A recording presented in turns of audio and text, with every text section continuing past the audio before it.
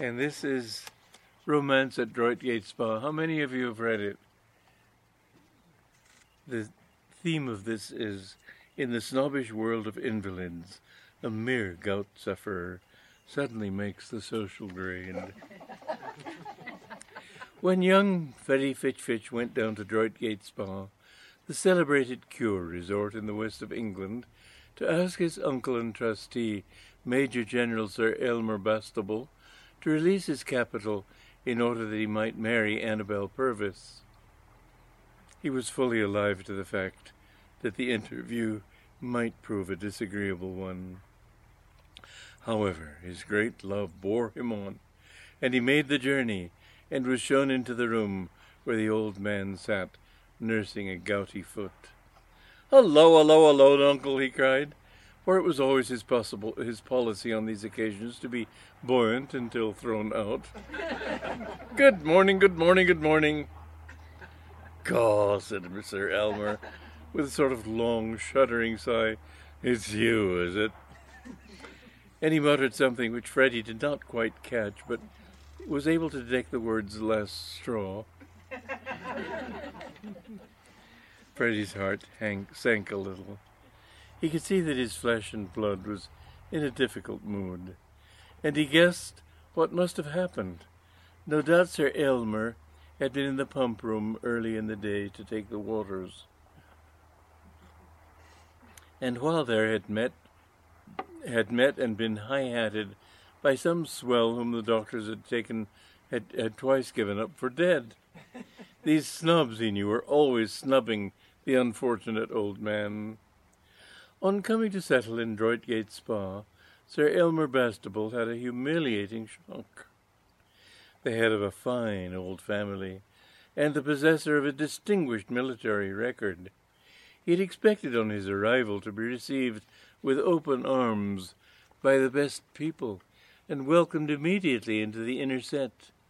But when it was discovered that all he had wrong with him was a touch of gout in the right foot, he found himself cold-shouldered by men who mattered, and thrust back on the society of the asthma patients and the fellows with slight liver trouble. For though few people are aware of it, so true is it that half the world does not know how the other half lives. There is no section of the community in which class consciousness is so rampant as among invalids. The ancient Spartans, one gathers, were far from cordial towards their helots, and the French aristocrat of the pre-revolution days tended to be a little standoffish with his tenantry. But their attitude was almost backslapping compared to that of, let us say, a man who has been out in Switzerland taking insulin for his diabetes, towards one who is simply undergoing treatment from the village doctor for an ingrowing toenail. And this is particularly so, of course, in those places where invalids collect in gangs, Baden-Baden, for example, or Hot Springs, Virginia, or, as in Sir Aylmer's case, Droitgate Spa. In such resorts, the atmosphere is almost unbelievably cliquey. The old aristocracy, the top-notchers with maladies that get written up in the medical journals, keep themselves to themselves pretty rigidly, and have a very short way with the smallest fry. It was this that soured Sir Aylmer Bastable's once sunny disposition, and caused him now to glare at Freddy with an unfriendly eye. "Well," he said, "what do you want?" "Oh, I just looked in," said Freddy. "How's everything?" "Rotten," replied Sir Aylmer. "I just lost my nurse." "Dead?" "Worse, married. The cloth-headed girl has gone off and got spliced to one of the canaille. A chap who's never even had so much as athlete's foot. She must be crazy." "Still, one sees her point of view." "No one doesn't." "I mean," said Freddy, who felt strongly on the subject, "it's love that makes the world go round." "It isn't anything of the kind," said Sir Aylmer. Like so many fine old soldiers, he was inclined to be a little literal-minded. "I never heard such silly nonsense in my life. What makes the world go round is, well, I've forgotten at the moment, but it certainly isn't love. How the deuce could it? Oh, righto, I see what you mean, said Freddie, but put it another way. Love conquers all. Love's all right. Take it from me. The old man looked at him sharply. Are you in love? Madly. Of all the young cuckoos. And I suppose you've come here to ask for money to get married on? Oh, not at all. I just popped round to see how you were. Still, as the subject has happened to crop up. Sir Elmer brooded for a moment, snorting in an undertone. Who's the girl? He demanded.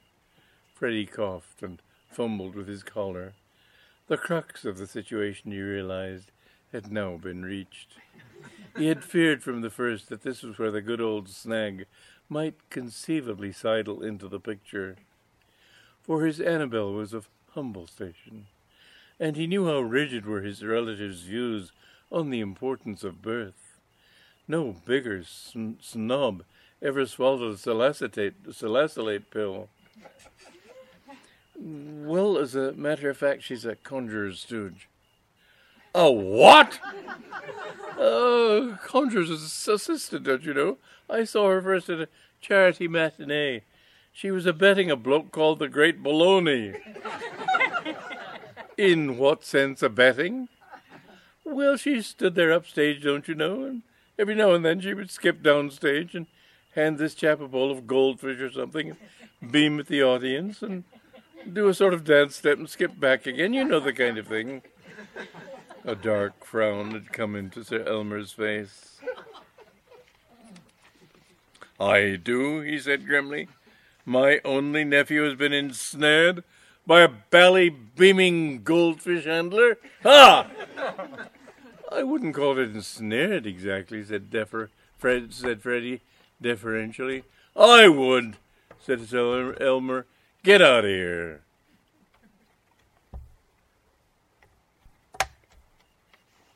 Right, said Freddie, and caught the 2:35 express back to London. And it was during the journey that an idea flashed upon him.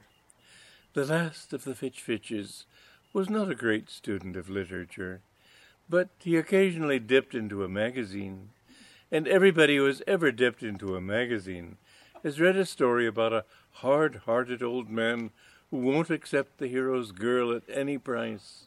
So what do they do but plant her on him without telling him who she is? And by Jove, he falls under her spell completely. And then they tear off their whiskers, and there they are. There was a story of this nature in the magazine which Freddie had purchased at the bookstall at Droitgate Spa station. And as he read it, he remembered what his uncle had told him about his nurse handing in her portfolio. By the time the train checked in at Paddington, his plans were fully formed. Listen, he said to Annabel Purvis, who had met him at the terminus, and Annabel said, What? Listen, said Freddie, and Annabel again said, What? Listen, said Freddie, clasping her arm tenderly and steering her off in the direction of the refreshment room, where it was his intention to have a quick one. To a certain extent, I am compelled to admit that my expedition has been a washout. Annabel caught her breath sharply. No blessing. No blessing. And no money. No money. The older boy ran entirely true to stable form. He listened to what I had to say, snorted in an unpleasant manner, and threw me out. The old routine. But what I'm working around to is that the skies are still bright, and the bluebird is on the job. I have a scheme. Could you be a nurse? I used to nurse my Uncle Joe. Then you shall nurse my Uncle Elmer. The present incumbent, he tells me, is just tuned out, and he needs a successor. I will phone him that I am dispatching immediately a red-hot nurse, whom he will find just the same as Mother makes, and you shall go down to Droitgate Spa and ingratiate yourself. But how? Why, cluster around him, smooth his pillow, bring him cooling drinks, coo to him, and give him the old oil. Tell him you are of gentle birth, that's the expression I want. And when the time is ripe, when you have entwined yourself about his heart and he looks upon you as a daughter, shoot me a wire and I'll come down and fall in love with you, and he will give us his blessing and consent and all that stuff. I guarantee this plan, it works. So Annabel went down to Droitgate Spa, and about 3 weeks later, a telegram arrived for Freddie, running as follows: "Have ingratiated self. Come at once. Love and kisses, Annabel." Within an hour of its arrival, Freddie was on his way to Podagra Lodge, his uncle's residence. He found Sir Aylmer in his study. Annabel was sitting by his side, reading aloud to him from a recently published monograph on certain obscure ailments of the medulla oblongata. For the old man, though a mere gout patient, had pathetic aspirations toward higher things. There was a cooling drink on the table, and as Freddie entered, the girl paused in her reading to smooth her employer's pillow. "Gaw," said Sir Aylmer, "you again?" "Here I am," said Freddie. "Well, by extraordinary chance, I'm glad to see you. Leave us for a moment, Miss Purvis. I wish to speak to my nephew here, such as he is, on a serious and private matter." "Did you notice that girl?" he said as the door closed. "I did indeed. Pretty. An eyeful. And as good, as Sir Aylmer said, as she is beautiful. You should see her smooth pillows. And what a cooling drink she mixes. Excellent family, too, I understand. Her father was a colonel, or rather was. He's dead. Ah, well, all flesh is as grass. No, it isn't. Nothing of the kind. Two things are entirely different. I've seen flesh, and I've seen grass. No resemblance whatever. However, that is not the point at issue. What I wanted to say is that if you were not a damn fool, that's the sort of girl you would be in love with. I am. A damn fool? No, in love with that girl. What? You've fallen in love with Miss Purvis already? I have. Well, that's the quickest thing I ever saw. What about your beaming goldfish? Oh, that's all over. A mere passing boyish fancy. Sir Aylmer took a deep swig at his cooling drink and regarded him in silence for a moment. Well, he said at length, breathing heavily, if that's the airy, casual way in which you treat life's most sacred emotions, the sooner you're safely married and settled down, the better.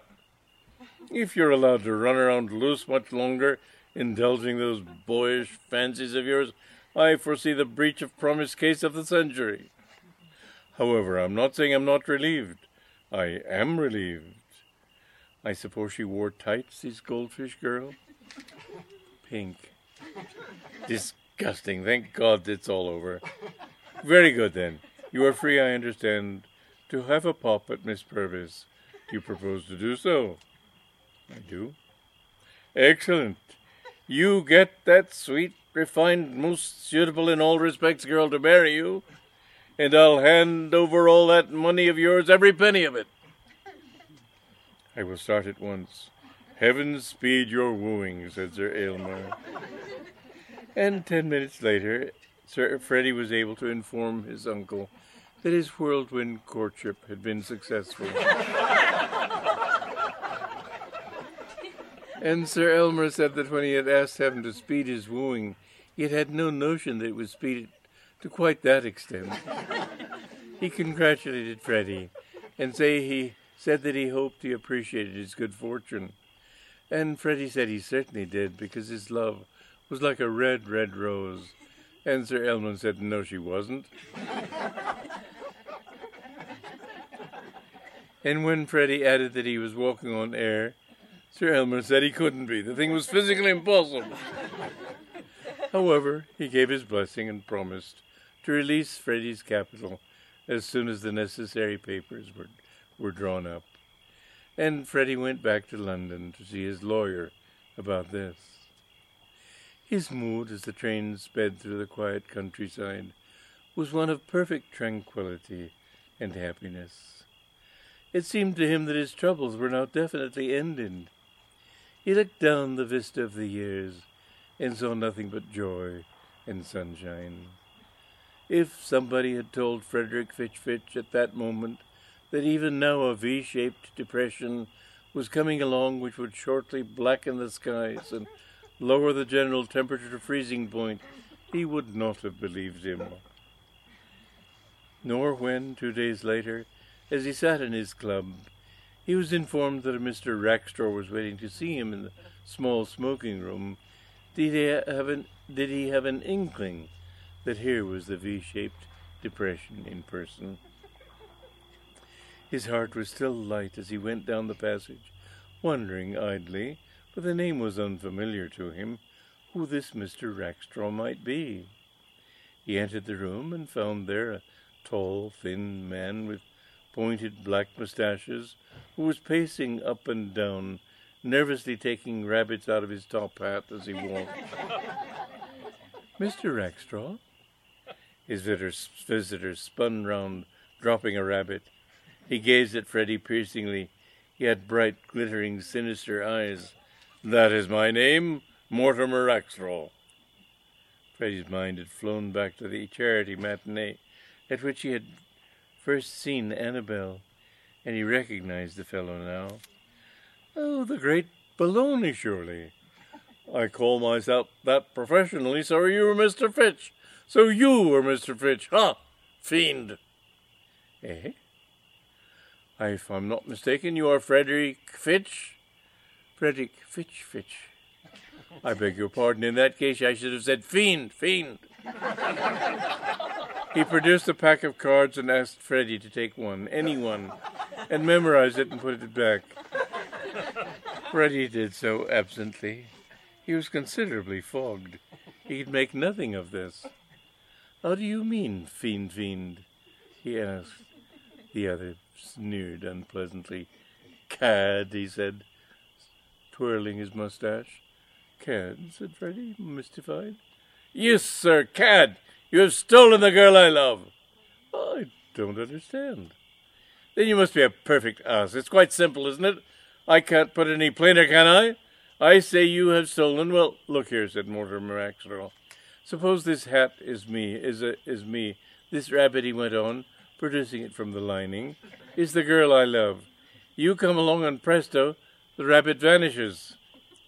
It's up your sleeve. It is not up my sleeve, and if it were, and if I had 1,000 sleeves and rabbits up every one of them, that would not alter the fact that you have treacherously robbed me of Annabelle Purvis. Freddy began to see daylight. He was able to appreciate the other's emotion. So you love Annabelle too? I do. I don't wonder. Nice girl, what? I see. You worshipped her in secret, never telling your love. I did tell my love. We were engaged. Engaged? Certainly, and this morning I got a letter from her saying that it's all off because she has changed her mind and is going to marry you. She has thrown me over. Oh, well, I'm frightfully sorry. Deepest sympathy and all that, but I don't see what's to be done about it. What? I do. There still remains revenge.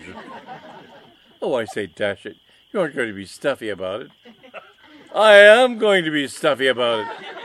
For the moment you triumph, but do not imagine that this is the end. You have not heard the last of me, not by any means. You may have stolen the woman I love with your underhanded chicanery, but I'll fix you. How? Never mind how. You'll find out how quite soon enough. Oh, nasty jolt you're going to get, my good fiend. And almost immediately. As sure, said Mortimer Rackstraw, illustrating by drawing one from Freddy's back hair, as eggs are eggs. I wish you a very good afternoon.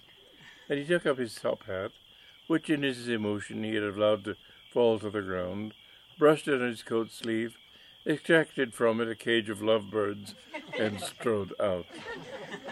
A moment later he returned, bowed a few times right and left, and was gone again. To say that Freddie did not feel a little uneasy as the result of this scene would be untrue. There had been something in the confident manner in which the other had spoken of revenging himself that he had not at all liked.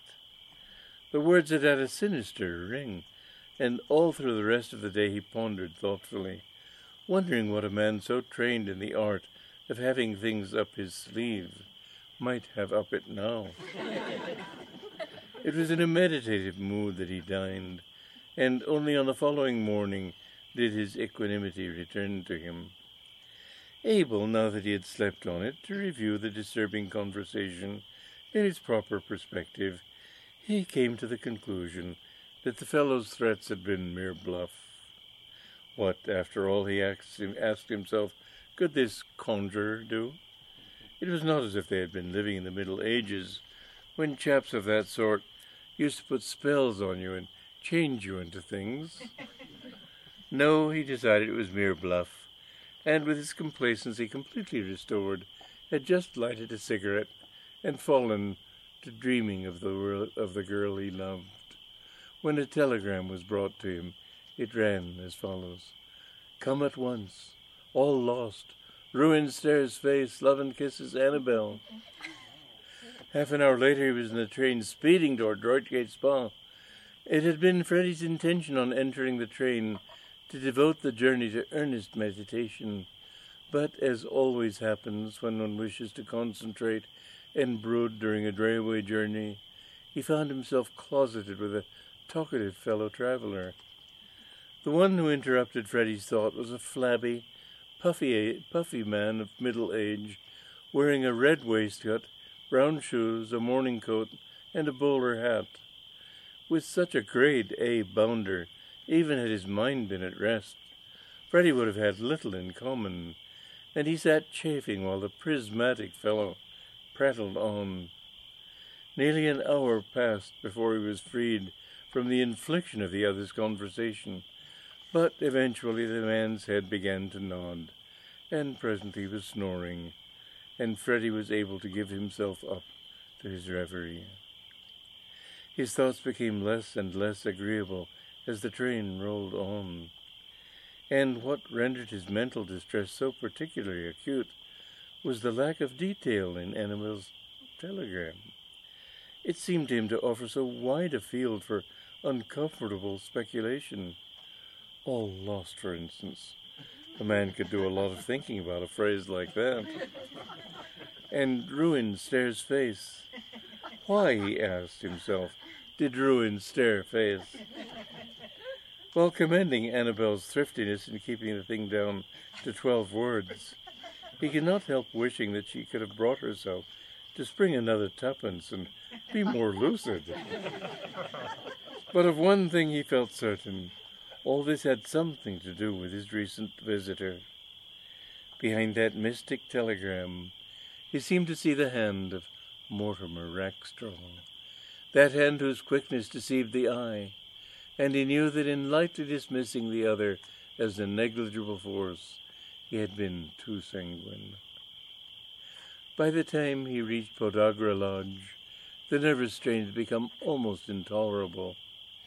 As he rang the bell, he was quivering like some jelly set before a diet patient. And the sight of Annabelle's face as she opened the door did nothing to alleviate his perturbation. The girl was obviously all of a twitter. "Oh, Freddie," she cried, "the worst has happened." Freddie gulped. "Rackstraw?" "Yes," said Annabelle, "but how did you know about him?" "He came to see me, bubbling over a good deal with veiled menaces and what-not," explained Freddie. He frowned and eyed her closely. "Why didn't you tell me you had been engaged to that bird?" "Oh, I didn't think you'd be interested. It was just a passing girlish fancy." "You're sure? You didn't really love this blighted prestidigitator?" No, I was dazzled for a while, as any girl might have been when he sawed me in half. But then you came along and I saw I'd been mistaken, and that you were the only man in the world for me." "Good egg," said Freddie, relieved. He kissed her fondly, and as he did so, there came to his ears the sound of rhythmic hammering from somewhere below. "What's that?" he asked. Annabel wrung her hands. "It's Mortimer." "Is he here?" "Yes. He arrived on the 1:15. I locked him in the cellar." "Why?" "To stop him going to the pump room." "Why shouldn't he go to the pump room?" "Because Sir Aylmer has gone there to listen to the band, and they must not meet. If they do, we're lost. Mortimer has hatched a fearful plot." Freddie's heart seemed to buckle under within him. He had tried to be optimistic, but all along he had known that Mortimer Rackstraw would hatch some fearful plot. He could have put his shirt on it. A born hatcher. "What plot?" Annabel wrung her hands again. "He means to introduce Sir Aylmer to my Uncle Joe. He wired Uncle Joe to come to Droitgate Spa. He had arranged to meet him at the pump room, and then he was going to introduce him to Sir Aylmer." Freddie was a little fogged. It did not seem to be much of a plot. "Now I can never be his. All he wants is to make himself unpleasant and prevent our marriage. And he knows that Sir Aylmer will never consent to your marrying me if he finds out that I have an uncle like Uncle Joe." Freddie ceased to be fogged. He saw the whole devilish scheme now. A scheme worthy of the subtle brain that could put the ace of spades back in the pack, shuffle, cut 3 times, and then produce it from the inside of a lemon. Is he so frightful?" he quavered. "Look," said Annabel simply. She took a photograph from her bosom and extended it toward him with a trembling hand. "That is Uncle Joe, taken in the large regalia of a grand exalted periwinkle of the mystic order of whelks." Freddie glanced at the photograph and started back with a hoarse cry.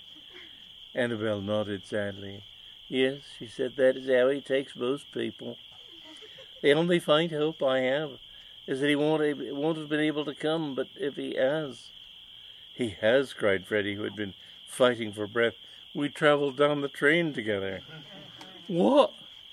"Yes, he must be waiting in the pump room now. And at any moment Mortimer will break his way out of the cellar. The door is not strong. What shall we do?" "There's only one thing to do. I have all the papers." "You have no time to read now." "The legal papers, the ones my uncle has to sign in order to release my money. There's just a chance that if I rush to the pump room, I may get him to put his name on the dotted line before the worst happens." "Then rush!" cried Annabel. "I will," said Freddie. He kissed her quickly, grabbed his hat, and was off the mark like a jackrabbit. A man who was endeavouring to lower the record for the distance between Podagra Lodge, which is in Arteriosclerosis Avenue, and the Droitgate Spa pump room has little leisure for thinking, but Freddie managed to put in a certain amount as his feet skimmed the pavement, and the trend of his thought was such that he gave renewed vigour to his legs. He could scarcely have moved more rapidly if he had been a character in a two-reel film with the police after him. And there was need for speed. Beyond a question, Annabel had been right when she said that Sir Aylmer would never consent to their union if he found that she had an uncle like her Uncle Joe. Uncle Joe would get right in amongst him. Let them but meet, and nothing was more certain than that the haughty old man would veto the proposed nuptials. A final burst of speed took him panting up the pump room steps and into the rotunda, where all that was best and most refined in Droitgate Spa was accustomed to assemble of an afternoon and listen to the band. He saw Sir Aylmer in a distant seat and hurried toward him. "Gaw," said Sir Aylmer. "You?" Freddie could only nod. "Well, stop puffing like that and sit down," said Sir Aylmer. "They're just going to play poet and peasant. Freddie recovered his breath. "Uncle," he began, but it was too late. Even as he spoke, the conductor's baton fell, and Sir Elmer's face assumed that reverent, dole-like expression of attention so familiar in the rotundas of resorts. "Shh," she said. Of all the uncounted millions who in their time have listened to bands playing poet and peasants, few can ever have listened with such a restless impatience as did Frederick Fitch on this occasion. Time was flying. Every second was precious, and at any moment disaster might befall. And the band went on playing as if it had taken on a life job. It seemed to him an eternity before the final pum-pum-pum-pum. "Uncle," he cried as the echoes died away. "Shh," said Sir Aylmer testily, and Freddie, with a dull despair, perceived that they were going to get an encore. Of all the far-flung myriads who, year in and year out, have listened to bands playing the overture Raymond, few can have ever chafed as did Frederick Fitch now. This suspense was unmanning him. This delay was torture. He took the papers and a fountain pen from his pocket and toyed with them nervously. He wondered dully as he sat there how the opera Raymond had ever managed to get itself performed if the overture was as long as this.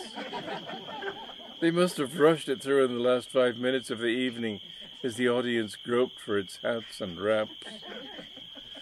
But there is an end to all things, even to the overture from Raymond. Just as the weariest river winds somewhere safe to sea, so does this overture finally and eventually finish.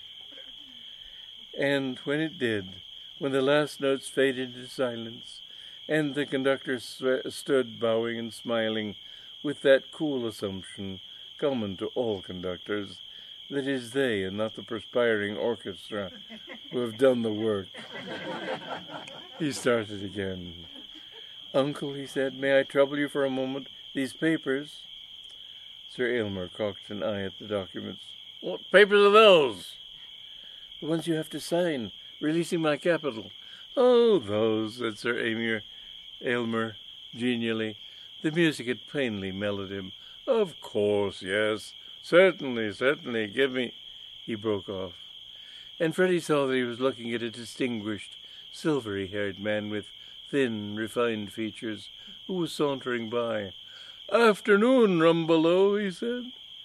There was an unmistakable note of obsequiousness in Sir Aylmer's voice. His voice had become pink, and he was shuffling his feet and twiddling his fingers. The man to whom he had spoken paused and looked down. Seeing who it was that accosted him, he raised a silvery eyebrow. His manner was undisguisedly supercilious. "Ah, Bastable," he said distantly. A duller man than Sir Aylmer Bastable could not have failed to detect the cold hauteur in his voice. Freddie saw the flush on his uncle's face deepen. Sir Aylmer mumbled something about hoping that the distinguished-looking man was feeling better today. "Worse," the other replied curtly. "Much worse. The doctors are baffled. Mine is a very complicated case." He paused for a moment, and his delicately chiseled lip curled in a sneer. "And how is the gout, Gastable? Gout?" Without waiting for a reply, he passed on and joined a group that stood chatting close by. Sir Aylmer choked down a mortified oath. "Snob," he muttered. "Thinks he's everybody just because he's got telangiectasis. I don't see what's so wonderful about having telangiectasis. Anyone could have. What on earth are you doing? What's the devil all this you're waving under my nose? Papers? I don't want any papers. Take them away, sir." And before Freddie could burst into the impassioned plea which trembled on his lips, a commotion in the doorway distracted his attention. His heart missed a beat, and he sat there frozen. On the threshold stood Mortimer Rackstraw. He was making some inquiry of an attendant, and and Freddie could guess only too well what that inquiry was. Mortimer Rackstraw was asking which of those present was Major General Sir Aylmer Bastable. Attached to his arm, obviously pleading with him and appealing to his better self, Annabel Purvis gazed up into his face with tear-filled eyes. A moment later the conjurer strode up, still towing the girl. He halted before Sir Aylmer and threw Annabel aside like a soiled glove. His face was cold and hard and remorseless. With one hand he was juggling mechanically with 2 billiard balls and a bouquet of roses. Sir Aylmer Bastable? Yes? I forbid the banns. What banns? Their banns, said Mortimer Rackstraw, removing from his lips the hand with which he had been coldly curling his moustache, and jerking it in the direction of Annabel and Freddie, who stood clasped in each other's arms, waiting for they knew not what. They're not up yet, said Annabel. The conjurer seemed a little taken aback. Oh, he said. Well, when they are, I forbid them, and so will you, Sir Aylmer, when you hear all. Sir Aylmer puffed. Who is this bited, tight bounder? He asked irritably. Mortimer Rackstraw shook his head and took the 2 of clubs from it. A bounder maybe, he said, but not tight. I have come here, Sir Aylmer, in a spirit of altruism, to warn you that if you allow your nephew to marry this girl, the grand old name of Bastable will be mud. Sir Aylmer started. Mud? Mud. She comes from the very dregs of society. I don't, cried Annabel. Of course she doesn't, cried Freddie. Certainly she does not, assented Sir Aylmer. She told me herself that her father was a colonel. Mortimer Rackstraw uttered a short, sneering laugh and took an egg from his left elbow. She did, eh? And did she add that he was a colonel in the Salvation Army? What? And that before he saw the light he was a singer of a silver ring bookie, known to all the heads as Rat-Faced Rupert, their Bermondsey Twister? Good God! Sir Aylmer turned to the girl with an awful frown. Is this true? Of course it's true, said Mortimer Rackstraw, and if you want further proof of her unfitness to be your nephew's bride, just take a look at her Uncle Joe, who is now entering left center. And Freddie, listless now and without hope, saw that his companion of the train was advancing toward them. He heard Sir Aylmer gasp, and was aware that Annabel had stiffened in his arms. He was not surprised. The sun, filtering through the glass of the rotunda, lit up the man's flabby puffiness, his morning coat, his red waistcoat, and his brown shoes, and rarely, if ever, thought Freddie, could the son of Droitgate Spa have shone on a more ghastly outsider. There was nothing, however, in the newcomer's demeanor to suggest that he himself felt out of place in these refined surroundings. His manner had an easy self-confidence. He sauntered up, and without gin, slapped the conjurer on the back and patted Annabel on the shoulder. Hello, Mort. Hello, Annie, my dear.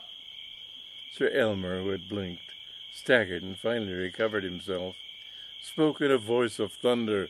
You, sir! Is this true? What's that, old cock? Are you this girl's uncle? That's right. Gaw, said Sir Aylmer. He would have spoken further, but at this point the band burst into pomp and circumstance, and conversation was temporarily suspended. When it became possible once more for the human voice to make itself heard, it was Animal's Uncle Joe who took the floor. He had recognized Freddie. Why, I'll bet you, he said. We travelled down on the train together. Who's this young fellow, honey, that's hugging and squeezing you? He is the man I'm going to marry.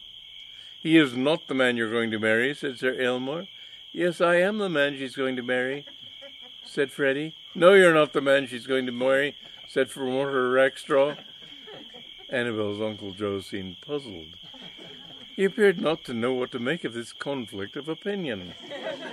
"Well, settle it among yourselves," he said genially. "All I know is that whoever does marry you, Annabel, is going to get a good wife." "That's me," said Freddie. "No, it isn't," said Sir Elmer. "Yes, it is," said Annabel. "No, it's not," said Mortimer Rackstraw. "Because I'm sure no man," proceeded Uncle Joe, "ever had a better niece. I've never forgotten the way you used to come and smooth my pillow and give me cooling drinks when I was in the hospital." There was the sound of a sharp intake of breath. Sir Elmer, who was saying "it isn't," had broken off abruptly. "Hospital?" he said. "Were you ever in a hospital?" Mr. Boffin laughed indulgently. "Was I ever in the hospital? That's a good one. That would make the boys on the medical council giggle. Ask them at St. Luke's if Joe Boffin was ever in a hospital. Ask them at St. Christopher's. Why, I've spent most of my life in hospitals. Started as a little child with congenital pyloric hypertrophy of the stomach and never looked back."